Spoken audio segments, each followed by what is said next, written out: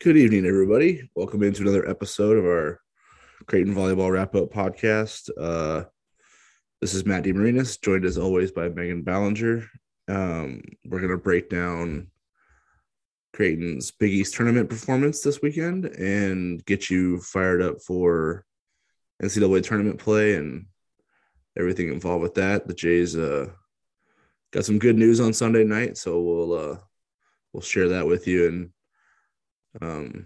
dive into some opponent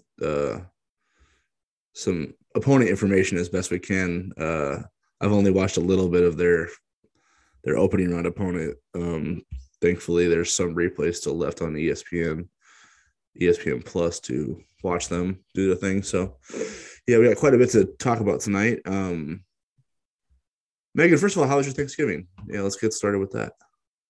It was good. It was good. Went home to Iowa. So Back to Ankeny. Ate some food. Yeah, back to Ankeny. So ate some good food and just enjoyed the time.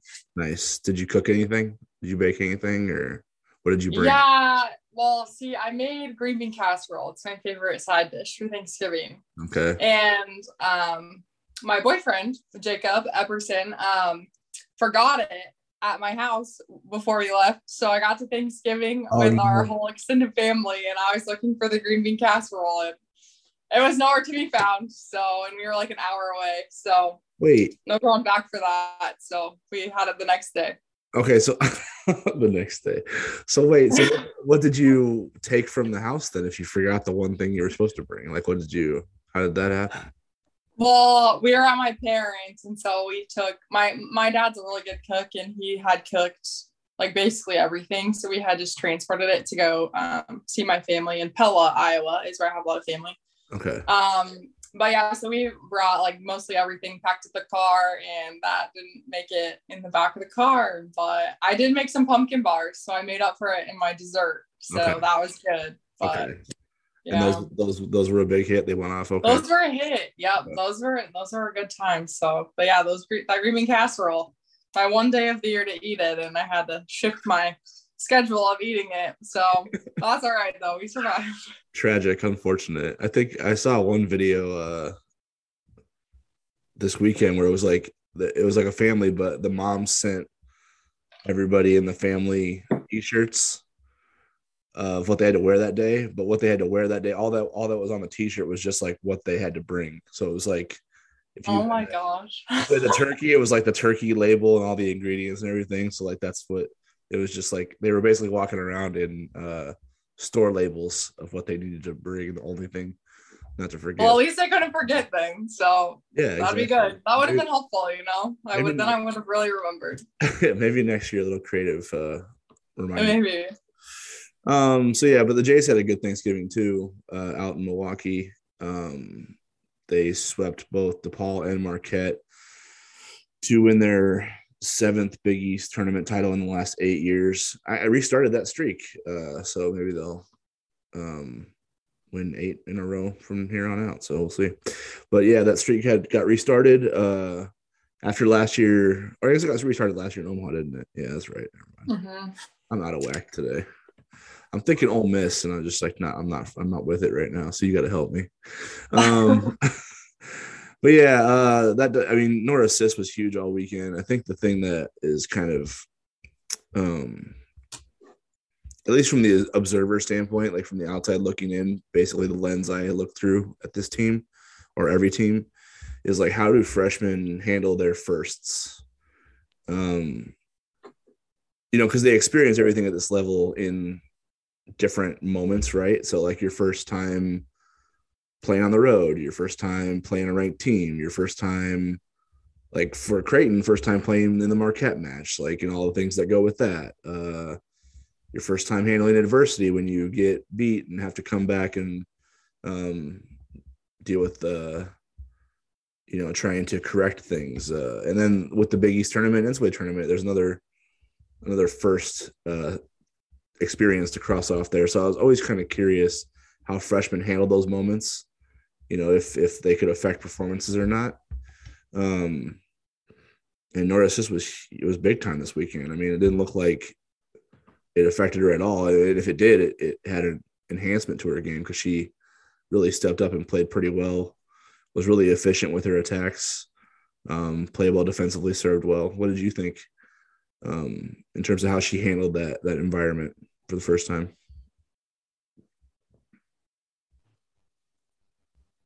Yeah, I mean, I think she just had an incredible offensive performance, honestly. I mean, she hit 448 for the match. So, I mean, that's good. And honestly, it's kind of unheard of for an outside, right, to hit that well for a whole match.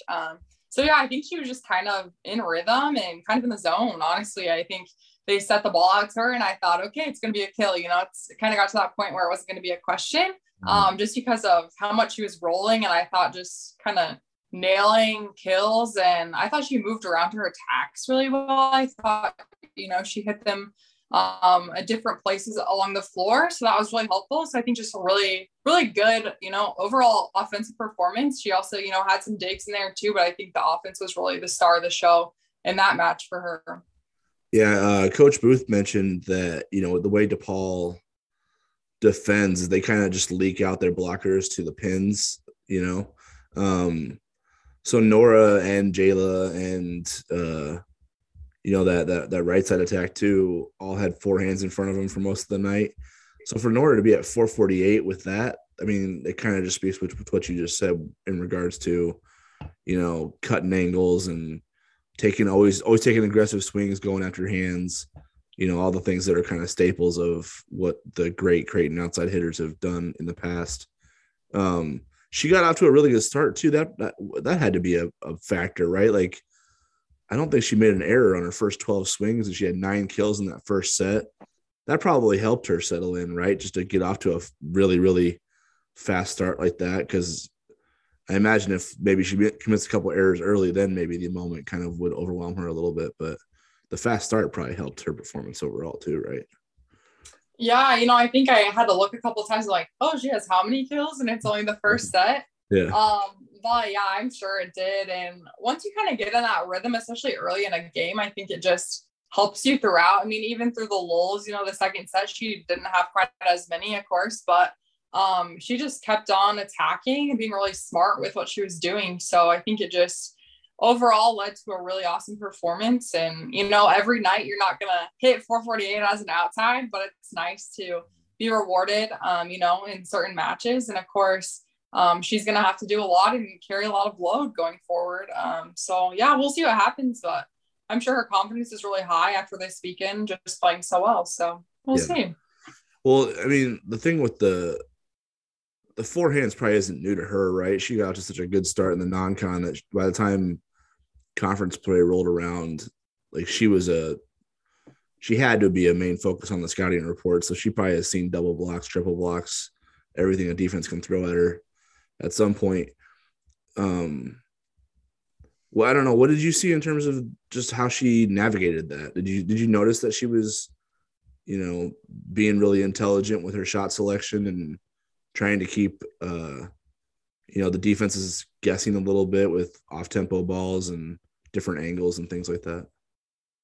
Yeah, I think what makes her really special is she can elevate really well, and then she doesn't, take that ball down into the block. So I think you see a lot of hitters, like maybe they jump well, but they're going for that big kill, right? I think she hit deep parts of the court really well. She hit it sharp angle, between that off blocker and between the left back. She hit it deep in like the 5-6 zone. She can throw it down the line. She can hit it down the line. She can go off speed short. And then just because she elevates so well and is up so high, she can also tool hands really well. So I think it just becomes, a threat from any angle. And if you're defending her, especially if she's moving around her shot selection as much as she did in this match, it just becomes really difficult because you don't know, where she's going to tip or hit or really what she's going to do. So she's kind of, at the mercy of the set she gets, but, she got a lot of really good balls, and the balls that maybe were off the net a little bit, I thought she was still really smart with and put in balls that were difficult for DePaul's defense. Mm-hmm.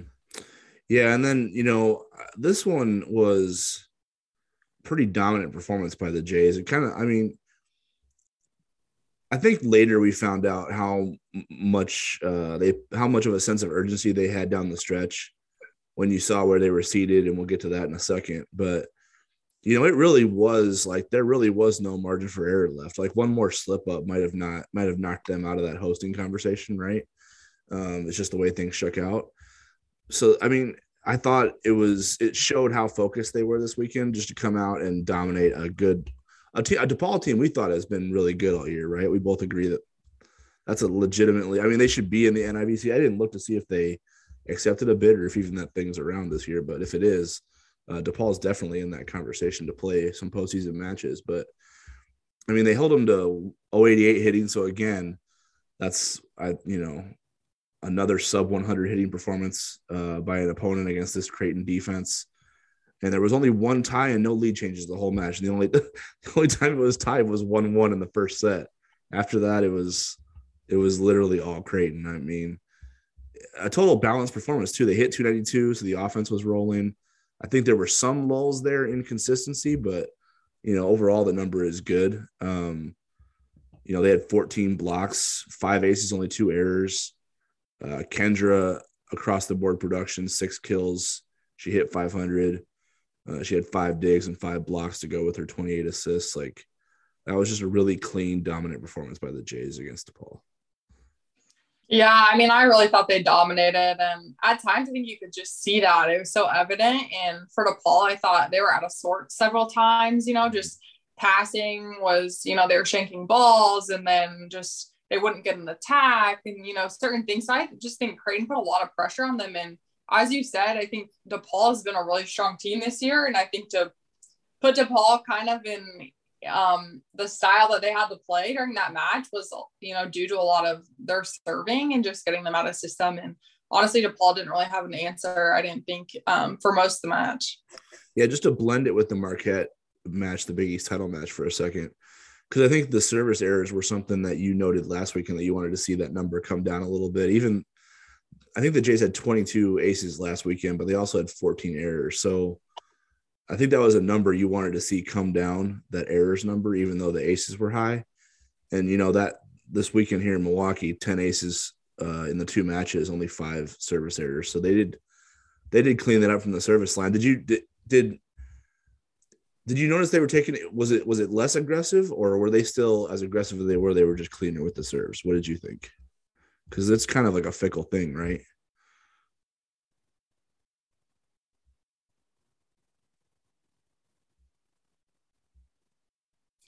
At key times you come out of a tie, maybe throw them long or something like that. So I think they, just clean it up. And yeah, to have those numbers over the weekend when you're playing 2 really solid teams, I think is impressive and something that they'll definitely need to carry forward with them as they move into the NCAA tournament. For sure. Yeah. I mean, because you just don't want to be handing other teams points that easily, right? And especially if you're going to go on long scoring runs like this offense has done of late, you don't want to let teams get out of that easily, right? Like you don't want to be on a 5-0 run and then put one in the net when it could be 7. You know what I mean? Those points come back to bite you, right? Yeah, exactly. And I think, you saw why serving was so important. They got down against Marquette and had to come back on those long runs. Mm-hmm. So if you're missing serves in those runs, right, you're not going to catch up. So I think they just were so solid then. Like, it was time to go. It was time that they needed points, and they were solid. And I thought they were clean at those times. So it was impressive, just some of the runs they were able to string together and come back when honestly I was like, okay, I don't know how this set's going to turn out, right? I thought maybe Marquette was going to take the set and we'd be going to 4 or 5. Mm. Yeah, that was interesting. Like, I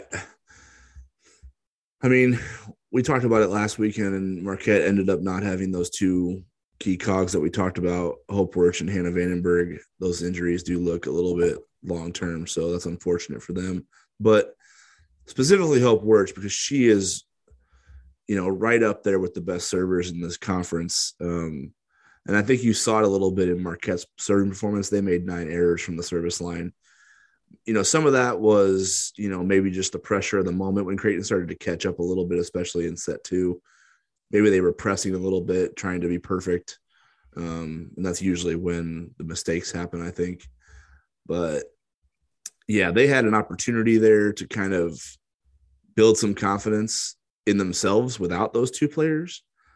And I think it was really telling. I don't remember what timeout it was, but Obviously, so we're just for frame of reference for people listening, Creighton was down 18-12 in that second set after they won the first one. And the Jays rallied. They went on an 11-1 run to take a 23-19 lead, and Marquette couldn't catch up after that. But I think there was one timeout, and it was like it might have been 18-18 when Creighton caught all the way up, and Marquette took a timeout, and the camera kind of just stood on, like, focused on their bench for some reason. Usually you don't see that, but the camera is just kind of focused on Marquette's bench, and like the body language on their team, you could tell they were losing it. Like, they were just not confident in themselves. That's usually an area where Hope Wirch is like super steely-eyed and focused, and can rally them to come back and stop Creighton's run and salvage the set. I really thought, I'm not trying to take things away from Creighton, the way Creighton performed, but I really thought Marquette missed that, because when Creighton punched back, you could see there's a little bit of a defeatist look on their faces, like, oh man, how are we going to stop this team? We don't have our studs to do this. Like, they're overwhelming us right now. Did you notice that? Yeah, I noticed a little bit of the body language, like you mentioned. So yeah, it's never good, right? I mean, volleyball is that sport that you can't have a tell, right? I mean, the best players are the same, whether they're losing or they're winning. So yeah, it's just one of those things. I think it spreads too. I mean, if one player is down or frustrated, I think it's something that can spread really easily. And I think that happens with a lot of things. I think serving kind of can go in waves of, if you have people missing, it just can be like wildfire and spread throughout your team. And for whatever reason, it can just affect people. So yeah, I think that was kind of a shame to see. I thought they'd fight back a little bit more, and you kind of be going to extra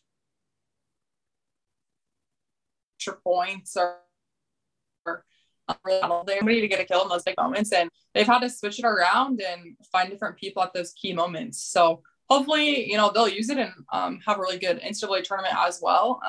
We always want the Big East to do well, so we'll see what happens. But yeah, I think Creighton just put so much pressure on them. So yeah, I don't know. They didn't really have an answer.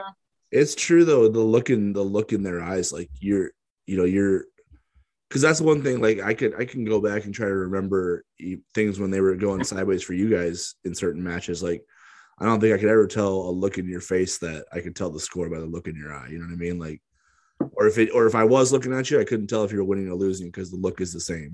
So it was quite a tell that Marquette was kind of in control of that whole set. And you're like, this is the one they need because they got to go to the locker room 1-1. They have to give themselves some confidence as they try to figure out who they're going to be as a team, without Hope Wirch in the NCAA tournament, even more so than just today, whatever today means, And for them to get like up 18-12, you have to be feeling really good, right? Like their confidence was probably as high as it was at any point during the day. We're up 6 on the Jays. Like we're controlling this set more than they controlled the first. And then here comes Creighton, and then everything starts going sideways. And, now it's tied up, and we're like, how did it get to this point when we were just controlling this whole thing? And it didn't stop after that. Like Marquette comes out of that timeout, and Creighton still keeps scoring. So it continued to go sideways. And I think the thing that really, really put the nail in the coffin was Marquette came out in set 3 and got another big lead. They were up 10-5, and it was almost like their last like little burst. So like, they don't really have any margin for error at that point, down 0-2.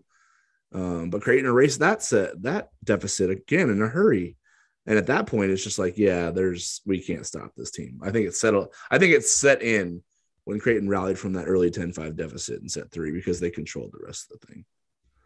Yeah, I think you're right. I kind of didn't expect Marquette to jump out to that hot of a start in the third set just because of kind of the fashion in which set 2 went. Mm-hmm. I mean, it's good to see for them, and that's always what you want, right? If you get beaten a set, it's a new set. But yeah, to let Creighton come back and go on another run on them when they were up, I think it was impressive from Creighton's end, but of course disappointing for Marquette. And yeah, I definitely agree. I think, you lose that lead and you're like looking at it and you're like, okay, we've now lost 2 huge leads in different sets. So we just, we don't have an answer. And I think Creighton kind of took advantage. And when Marquette was down, they just, kept on rolling, and point by point, they just, climbed to 25. Yeah. And it was another good blocking performance by the Jays. Annika Welty had a career high 10 blocks today. Honestly, the thing about Annika is I'm not sure a lot of people are aware of this, but she's battled like ankle problems her whole career. And the fact that she is playing at the level she's playing at to end her career when she's in a walking boot constantly, you know what I mean? Like you'll never run into Annika on campus when she's not in a walking boot. It's just amazing to see the way she's performed down the stretch here. I mean, I don't think they win the league title in the regular season without the way she performed down the stretch. I mean, she hit well north of 350 over the last 10 or so matches, and her blocking's been great. So I know she probably didn't hit like she wanted to hit in this match. I don't think anybody did, honestly, except maybe Nora. But, for her to get 10 blocks in a championship match, especially with all she has to go through physically, like that's really impressive. She was a stud. Yeah, I think what she's done is really impressive. And man, it's always hard. I mean, I was in a similar situation my sophomore year with injuries and not practicing and being in a boot and trying to go play games. So I know how hard that is, and just the amount of work it takes behind the scenes to even be healthy enough to, run and jump and do all that during a game is just, it's hours and hours and hours of work behind the scenes. So yeah, it's so impressive. And, I think the way that she's just stepped into that position and been a really solid person for them to rely on is super helpful. And I agree. I don't think they go and win the Big East without her. I think she just adds a really awesome dimension to their whole team and allows them to spread it out and, really be a threat offensively and defensively. Yeah, for sure. And Kendra Wade had a really good whole weekend. But I mean, this, again, it's interesting to see how they handle those first moments. This is her first, Big East tournament championship. And, she hits north of 400, no errors. She calls her own number 9 times, gets 4 kills. She had 2 aces from behind the line, 24 assists in 3 sets. For as bad as the offenses were on both sides, that's pretty good. And then she gets 12 digs and 7 blocks, like just an all around. She was still that defensive stud she's been all year. And then she was efficient offensively and made good decisions with the ball, I thought. Yeah, I agree. I thought she made really good decisions, and it's fun to see her dumping just get so efficient. I think it's just something that, maybe wasn't there at the beginning of the season, but now you just, you never know when to expect it. And that's exactly what you want as a setter when you're going to dump. And I think she just picks great times, especially if teams are transitioning or kind of out of whack a little bit. She'll just throw it down and no one's there, right? No one's home to dig it. So I think it's just really fun to see her evolution doing that. And then too, I thought, just spreading out offensively, I think she hit people at good times and spread out the offense well. So it'll be really fun to see just her evolution even as you go into the postseason. Are you throwing or I guess should we take into account the absence of Hope Wirtz when we look at them holding Marquette to 083 hitting? Because that's not an easy team to hold down, right? Like they're usually a juggernaut offensively. So, but I mean, for them to hold Marquette sub 100 is really impressive.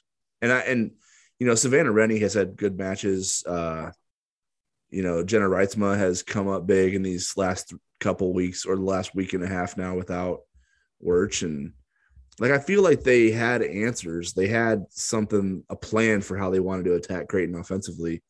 And it wasn't necessarily,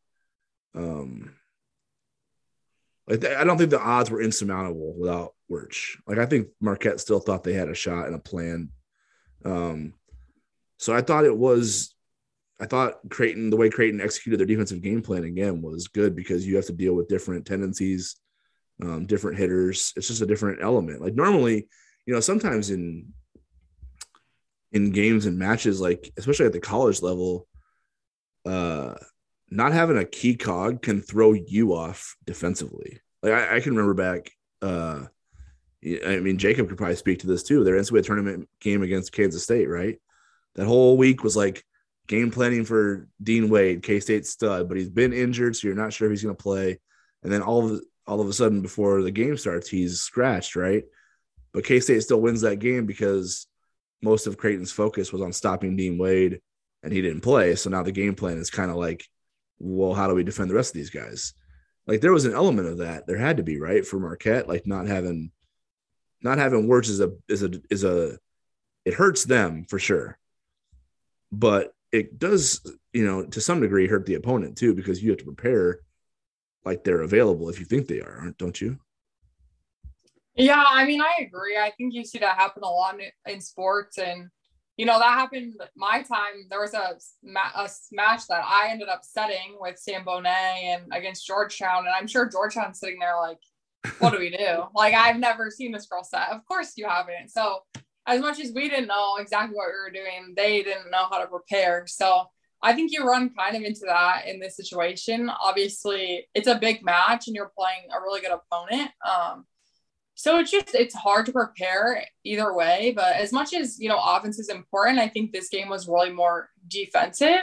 I mean, just they had equal amount of digs. I think blocking was huge for Creighton, as it was for Marquette. It was important. And no one didn't really hit that well. I mean, just hitting efficiency across the board for both teams wasn't that high, really for anybody except for maybe Kendra with her setter dumps. But yeah, I think it really was just one defensively and in serve and pass. I think the team that was going to serve and pass the best was going to win. And then Creighton was able to play really good defense too. So that helped them out. So I think serve and pass and defense really was able to carry them through and get them the win. Yeah, because Marquette served really well against UConn the day before. So they had a good performance to jump off of at least, or to go off of. But yeah, it did seem like Creighton won those areas. And that's, honestly, that's what they've been doing lately. That's why this defense has been playing so well, right? Because I mean, you said it 1,000 times on here. It's all linked together. Like if you don't serve aggressively, you can't make the other team's offense predictable, which makes your blocking schemes kind of irrelevant because you have to guess a lot if the other team's in system, right? So, for Creighton to win the serve and pass battle, it kind of just, it connected everything. And it's one of the main reasons that they held a dynamite offense like Marquette's to sub 100 hitting. It's the reason for everything. And you can harp on it over and over again, but if you don't win serve and pass, I don't think you win many games at all, honestly. I mean, everything after that becomes important, but if you can't put the ball in the net right, you're not going to have a decent attack thrown at the other team, and you're probably going to lose. So it's just at the core of everything you do as a volleyball player. So that's why you spend so much time serving and passing. Exactly. It's funny how like simplistic it is, like, because I bet coaches want to be more insightful and players want to be more insightful when they're saying, what are the keys to success today? You're like, how do I give this answer without saying serve and pass 1,000 times? But really, it is really important because it starts everything for you. Yeah, exactly. I mean, it's your first contact, right? I mean, either way, you're serving it across the net and putting pressure on passers, or you're receiving the ball. And if you're not in system with either of those, you're not hitting good serves and getting a team out of system. And then for you, if you're not in system, you can't do anything. So as much as, maybe it's not the most fun part of the game, I'd probably rather practice like hitting, right, or blocking or something. But yeah, it's really just the center of everything. And that's why, you're starting practice with passing, and you're ending practice with passing, and you're serving multiple times throughout practice. So yeah, it's simple, but it wins you games. Because I mean, blocking and hitting are like the sexy things, right? Those are the highlight reel things. Yeah. But first contact is way more important because you don't get to make those highlight reel plays without first contact being on point. Exactly. Yeah. Unfortunately, I don't think anyone's going to get a highlight of them like passing the perfect ball to the setter. Exactly. it's set up the kill or the block. Yeah. So, that's why, you got to give credit to your passers and your servers. We should cut a highlight reel of a bunch of threes. Like, just what's this? It's just perfect passes. Unfortunately, those DSs and liberos, they don't really get those highlights, but maybe they should. Just their perfect passes on a highlight reel. Yeah, we'll have to change the game a little bit there and give them the credit they deserve. So fast forward Selection Sunday now. What were you thinking for the Jays? Like, what was your reaction to everything that kind of went down? First of all, actually, should we go on a Selection Sunday rant real quick, or should we just stay on point? What should we do? Because that show. We can rant for less than 5 minutes. Okay, less than 5 minutes. Got it. All right, start the clock. This, I don't know who's producing this outfit, but we need to have a conversation because this is 2 years in a row now where I feel like I've been dragged to my death, like watching this show play out. And it's like slow death. Yeah, slow death, right? Like you're just being tortured. Like last year, it took 48 minutes. I timed it. It took 48 minutes to release the whole field of 48 teams. And I didn't time it this year, but it felt like it was the same pace. God bless them for at least releasing the top 14 so Creighton could celebrate something in the first half hour of this mess. But you go bracket reveal, you go quadrant reveal. It's not even bracket reveal. It's like we're going to give you 8 teams. Then we're going to interview 2 coaches from this grouping. Then we're going to dissect it. Then we're going to go to commercial. Then we're going to come back and interview someone else. Then we're going to go to another quadrant. Just throw the bracket up there and then do your interviews. Like people will pay attention, right? If you know, like, hey, we're going to interview Creighton's coach in 10 minutes. Creighton fans are going to stay watching them, like the show. They're not going to turn it off. I don't know what the plan is with this thing, but you can't torture these people because on the other end of this is all these bubble teams that don't know if they're in or out or what's going on. Their whole season's on the line right here, and you're dragging them through this, like, they don't care what Georgia Tech's coach says right now. They want to know if they're in the field. Tell them if they're in the field, then talk to Georgia Tech's coach later. That's the end of my rant. Like, that's 2 years in a row. I can't stand it. They got to overhaul this thing. It's a mess. Yeah, it is a mess. And yeah, I agree. I was just thinking about those teams too. And today they released, right, like some of the videos of the reactions of people that got in. And I was just like, they're probably sitting there for, well over an hour, just like, twiddling their thumbs, like, what, like, is our season over? Like, what are we doing? Are we in the tournament? I agree.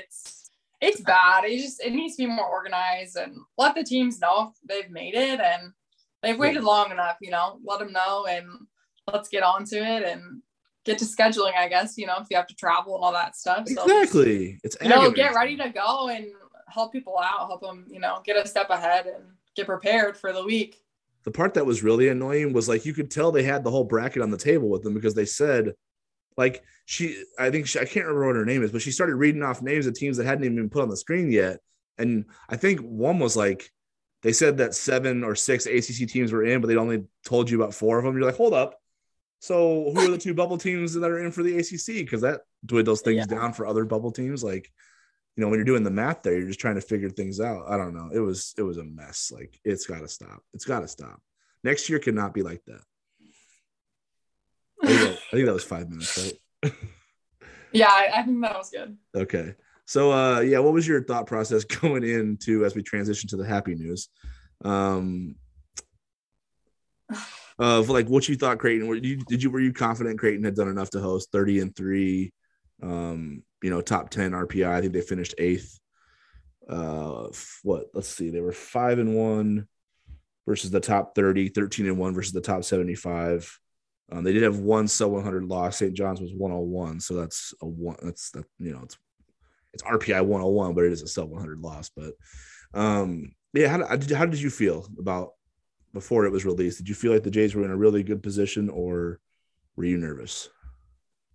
No, I feel like they were in a good position to host. I think they deserve to host, and especially with how strong the Big East this year was, RPI wise, I thought, just having them win out these last 2 games, especially this weekend, I thought kind of solidified that spot. And then, teams that they did beat, your Kentucky's, USC, they went on to have good seasons and got some, big wins recently. So that helped to boost the RPI a little bit at least.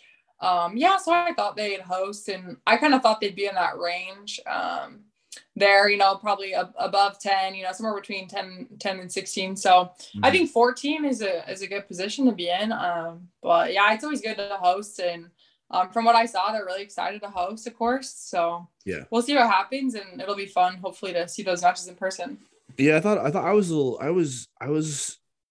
in a little bit of a different camp there. I think I was a little bit disappointed they got a 14 because I just don't know. I thought they had done more than that. And I guess it's hard to knock down single digit seeds. Like once you get into that territory, you're talking about elite resumes. But I mean, what was Kentucky, 7, right? Like, I think so, yeah. does Kentucky have a better resume than Creighton this year? I don't know that they do. And you have the 3-0 set in Lincoln or Lexington, excuse me, that the Jays won. So I don't know. I thought the seeding was kind of all over the place a little bit. And I was really surprised that Creighton had to wait as long as they did to find out they were hosting. I don't know. It's not just like the Kentucky and the USC part. Like their wins over SMU, Illinois, UNO, and South Dakota and Wichita State, those are all really good RPI wins. And they all happened, with the exception of SMU, Illinois, and Omaha, they all happened away from home. That's what I mean. Like Creighton won, what were they away from home this year? They were 19-2 away from Omaha. So they lost 2, I know. Yeah. So that's only, I mean, the 19 of the 30 wins came away from home. Like that's tough to do, right? I just thought their resume deserved better than a 14, but I don't know. It's interesting because some higher seeds have tougher roads too when you look at it. So, like, I mean, Wisconsin has to go through Stanford, Minnesota. Who else is in that side? Like that's a tough job. I mean, Minnesota's a single digit seed, and they have Stanford coming to them, don't they? I mean, that's ridiculous. So yeah, that's the thing. It's like the seed maybe always isn't the best matchup. I think that's the hardest part kind of to understand is it's like, okay, I just need to look at my matchups. Like it doesn't so much matter my seed, but it's like, okay, what team is coming and you know, what kind of offense do they run, that sort of thing, and just like how will you match up against them? Yeah. And then when you look at Creighton's road to a big run here, it's like, you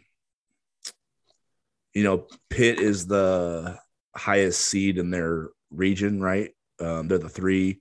There's some familiarity there, right? Creighton's played Pitt in the past. They've some of their players that they've played against are still on Pitt's roster, so there's familiarity there with them. That's not going to be like if Creighton has to go to Pitt, if they advance to that stage, like they're not going to be overwhelmed by playing Pitt. They've played them before. You know, Purdue is the 6th seed in that region, right? So that's the other highly seeded team. They've played Purdue away from home before. So that's not it's not something that throws them off like where you go to Texas for the first time and you have to deal with Texas's athleticism for the first time and you only get to experience it in the match, and that's when you have to adjust to it. Like this is a little bit of a different road where Creighton's got some familiarity with their opponents, at least, you know, maybe not this year or last year, you know, recently. So yeah, the matchups are interesting. You know, it's as much as you think the 14 might be a questionable seed, and I certainly do. Like I think they deserved higher than a 14. The road they have isn't what you would normally have for a 14, I guess. Like they're as good as anybody in that region, I think is what I'm trying to say. Yeah, I think you look at the matchups and, you know, you hope they can get out of their region and win out. But yeah, I agree. I think their first 2 games, especially, you know, I guess I don't know that much about Ole Miss and Oregon. Kansas I'm more familiar with, but, you know, I think if they get to that Oregon match and beat Ole Miss, I think they'll be in a good position and can be really competitive. So, gosh, I don't know. I mean, I think it's a good position. It's like you said, to be matched up in the region with Pitt, I think could be good if, you know, if they get that far. I think they could give them a really good match. Yeah. Well, I just think it's one of those things where, like, I'm not trying to knock Pitt. Pitt's really good, and Pitt's been good for a while, but it just doesn't have like the same like feel to. It's not that Creighton will have to play really, really well to win, but I just don't think they'll have to overcome a mental hurdle to do it. Like I think they'll be confident they can beat everybody in that region, as opposed to if it's like a perennial national championship contender, like if Stanford had a really good year and they're not going out to Palo Alto, or if, you know, Wisconsin or Texas, like those type of teams. Like it's just this year, it looks like, first of all, what Creighton's done with their schedule, I think it's one of their tougher schedules they've played, just the way it turned out, you know. They've played a lot of really good teams and some really elite teams. So I think they're prepared. I think they're battle tested for what they're going to see in the NCAA tournament. And And I think it'll start this weekend in Omaha because, when you look at this Ole Miss team, they're 21-8. They're coached by a former just absolute stud on the international level and at Nebraska, kind of the, one of the best defensive players you'll find in Caleb Banworth. And, they have a win at Western Kentucky. Western Kentucky's only loss this year is that match right there that Ole Miss went in and beat them.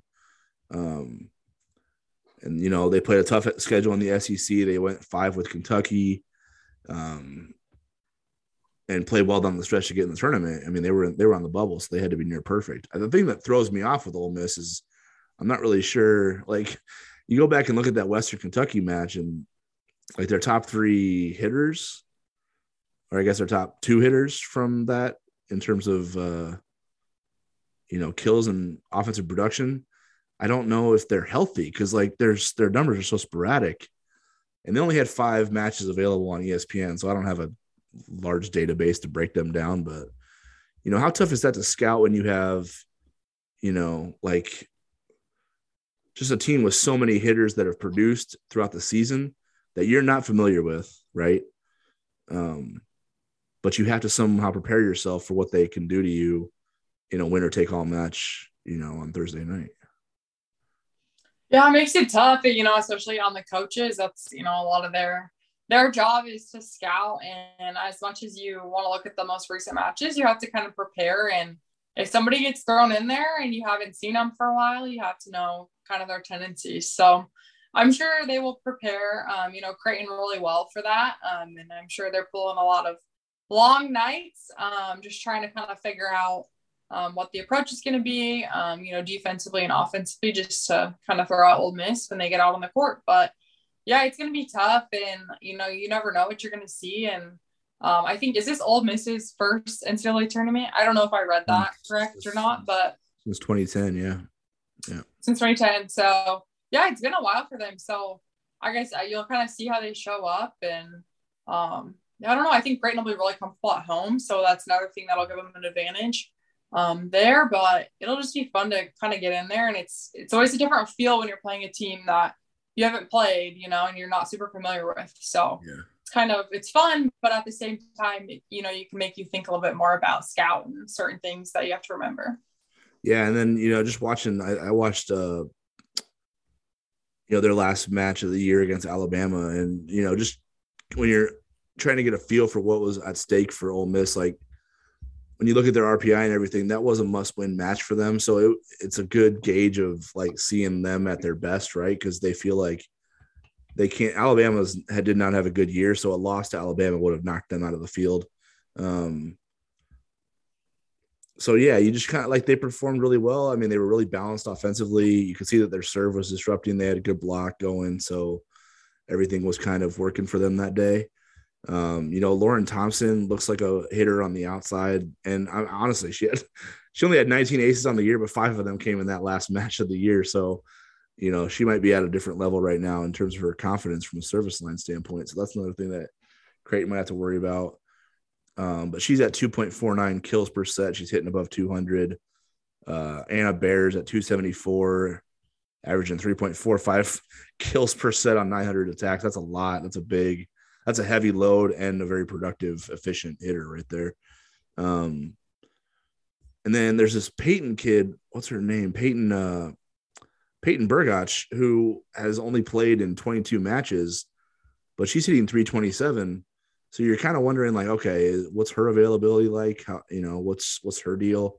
Because she's an effective weapon for them too. Sasha Ratliff is their middle hitter for this Alabama match, and she's hitting 387, and she serves too. So, yeah, I mean, they've got some pieces that, if they can get 1 or 2 of them or 2 or 3 of them firing on all cylinders, will be a tough day, a tough out for sure. And I think you just know, like, with Kayla's pedigree, right? And then coming from Nebraska's culture, like, she's going to have her team prepared to be at their best. You just kind of imagine it, don't you?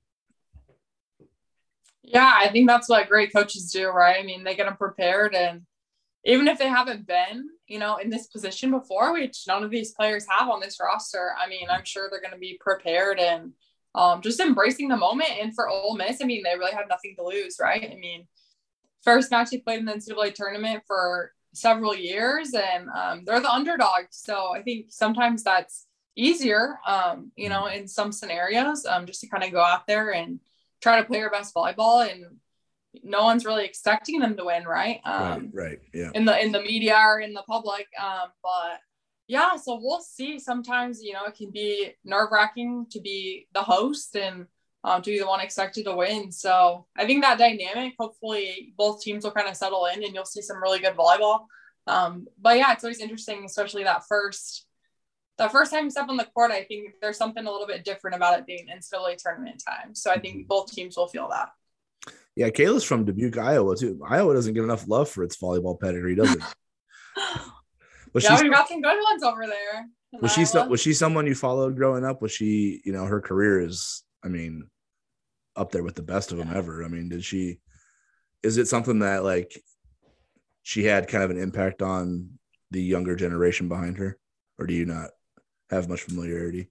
I didn't really follow her career too much. But yeah, I mean, I'm familiar with her, and I think you're kind of familiar with everybody that comes out of the state of Iowa on the volleyball scene, especially, and has really good success. Kind of just have that pride in your state, and great players that state. So, I mean, there's been several, like Michaela Fecky, who played at Nebraska. Yep. I had played some youth volleyball stuff with her, so I followed her career a little bit more. So yeah, players that I guess are a little bit closer to my age probably, but I followed a little bit more. But yeah, it's always fun to kind of see everyone go off and have success wherever they play.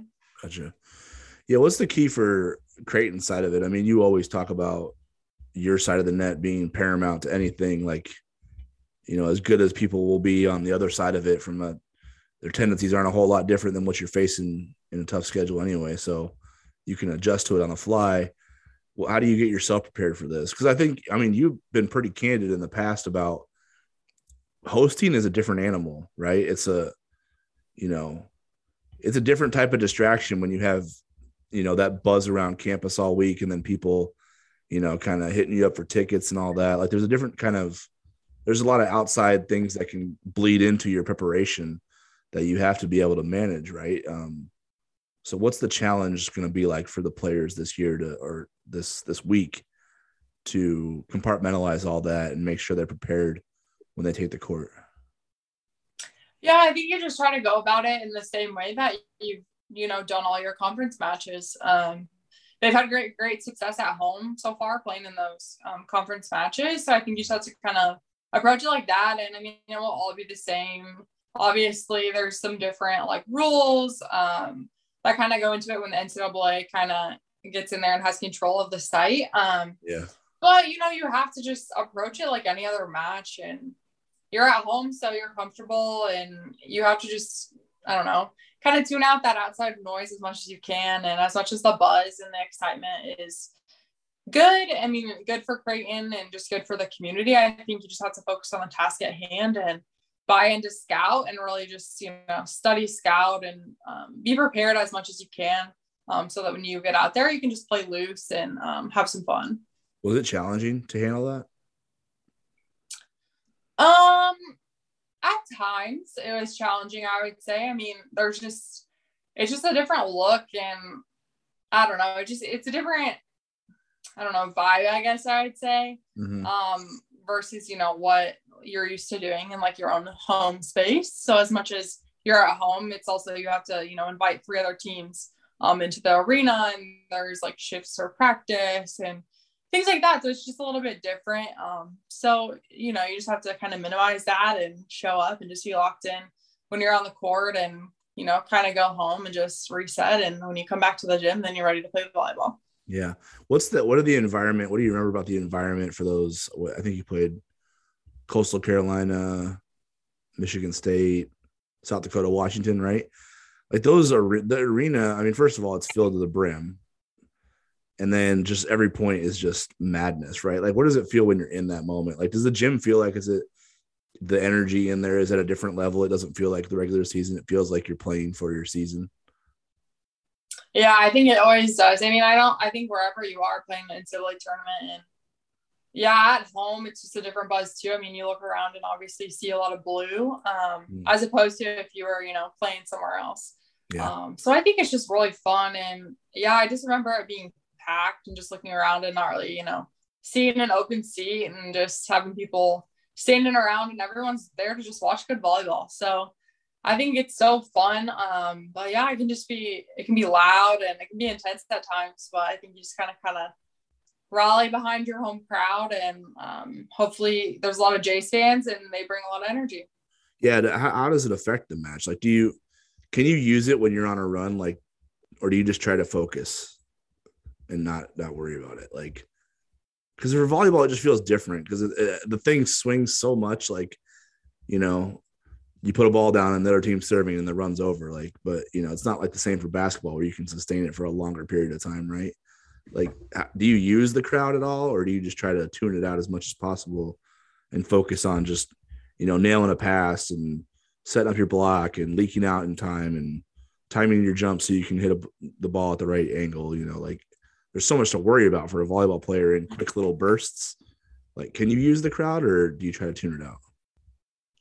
I think you can use it. I think a really good example of that is like a big block or something. That's just a really big momentum shifter. Mm-hmm. I think you'll hear the crowd get really loud, a big kill or certainly like a big block always, or a really long extended point with tons of defense. I think those things, if you come out on top, can just be really big momentum swings. And when the crowd gets loud, I think it can be intimidating for teams that come and play there, just because I think people are loud and they're really into it. And, I think for the most part, the fans are like educated and they know what's going on, volleyball wise, as far as, kills and like different skills and that sort of thing. So I think people really get behind it and they cheer loud, and hopefully, they show up, and I think they will. I'm sure they'll pack the house and it'll be a really awesome atmosphere. Yeah. The way it shakes out, like, I was a little bit worried because Creighton, the men's basketball team, is playing Iowa State on Saturday. And I was like, well, if Creighton gets a Friday-Saturday draw, they better not try to schedule that on top of each other, because that'll bleed into,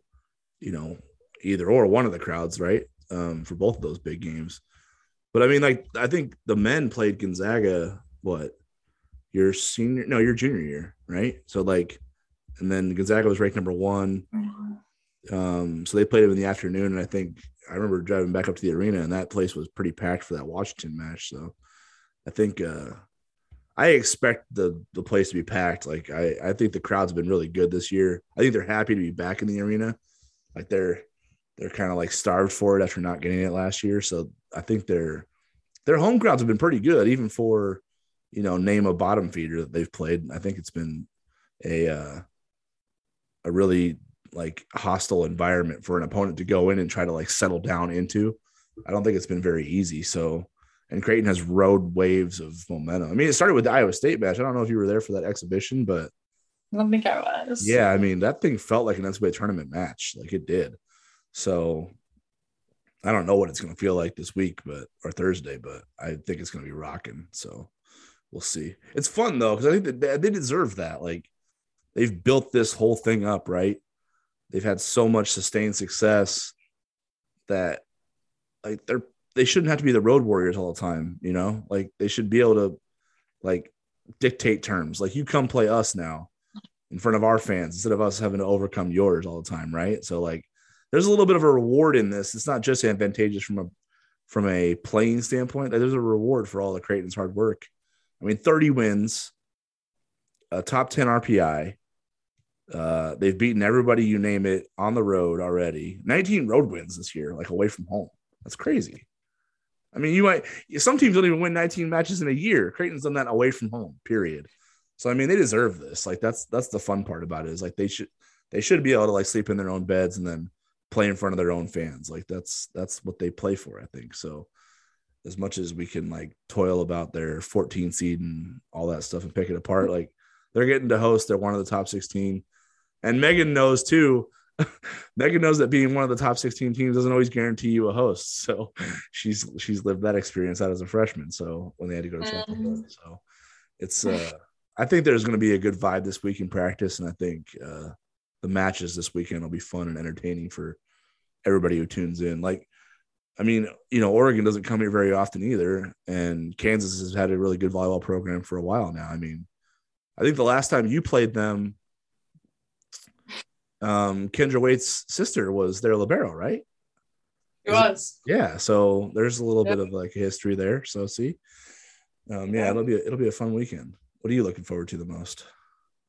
I'm just looking forward to, just seeing them play really well. I just hope they play really well, and they put so much work in, and this is really the fun part of season. So hopefully they just go out and enjoy it. And I don't think it's hard to get excited this time of year. I think you're excited to go to practice. I think you're excited to play in games, and everything's kind of new at this point, just it doesn't come around as much. And especially after last year, just their NCAA experience was just not similar to, what it should be. So I think they'll just kind of relish this moment, and to have fans and to be able to play on their own, home court in a real gym, I think is just a huge deal. And, I don't think you can take that for granted, and I'm sure they don't. So I'm sure they'll be super excited, and hopefully they'll pull out 2 wins and make it to the Sweet 16. Yeah, you mentioned that like it does feel like a different season when you get to this point.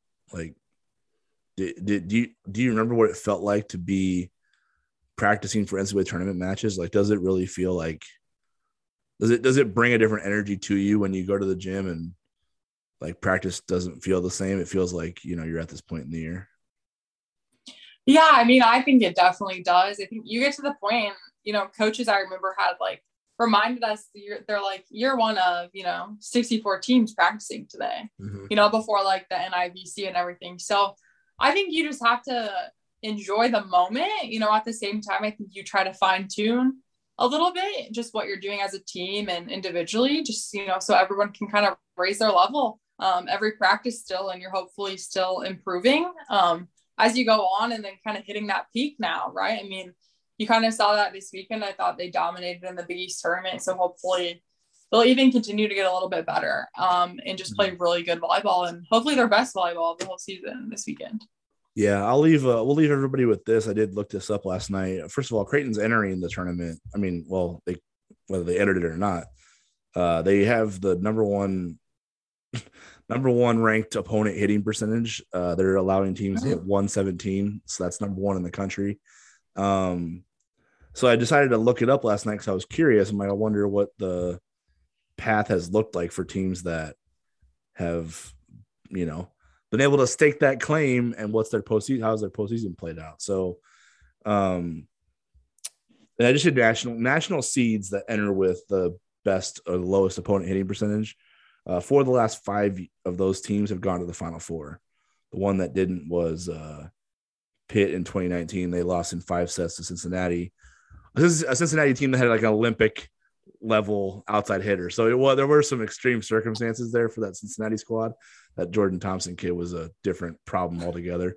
So, but yeah, Wisconsin went to the Final Four last year. They were holding teams to 128 hitting. Nebraska was at 130. They were a national runner-up in 2018.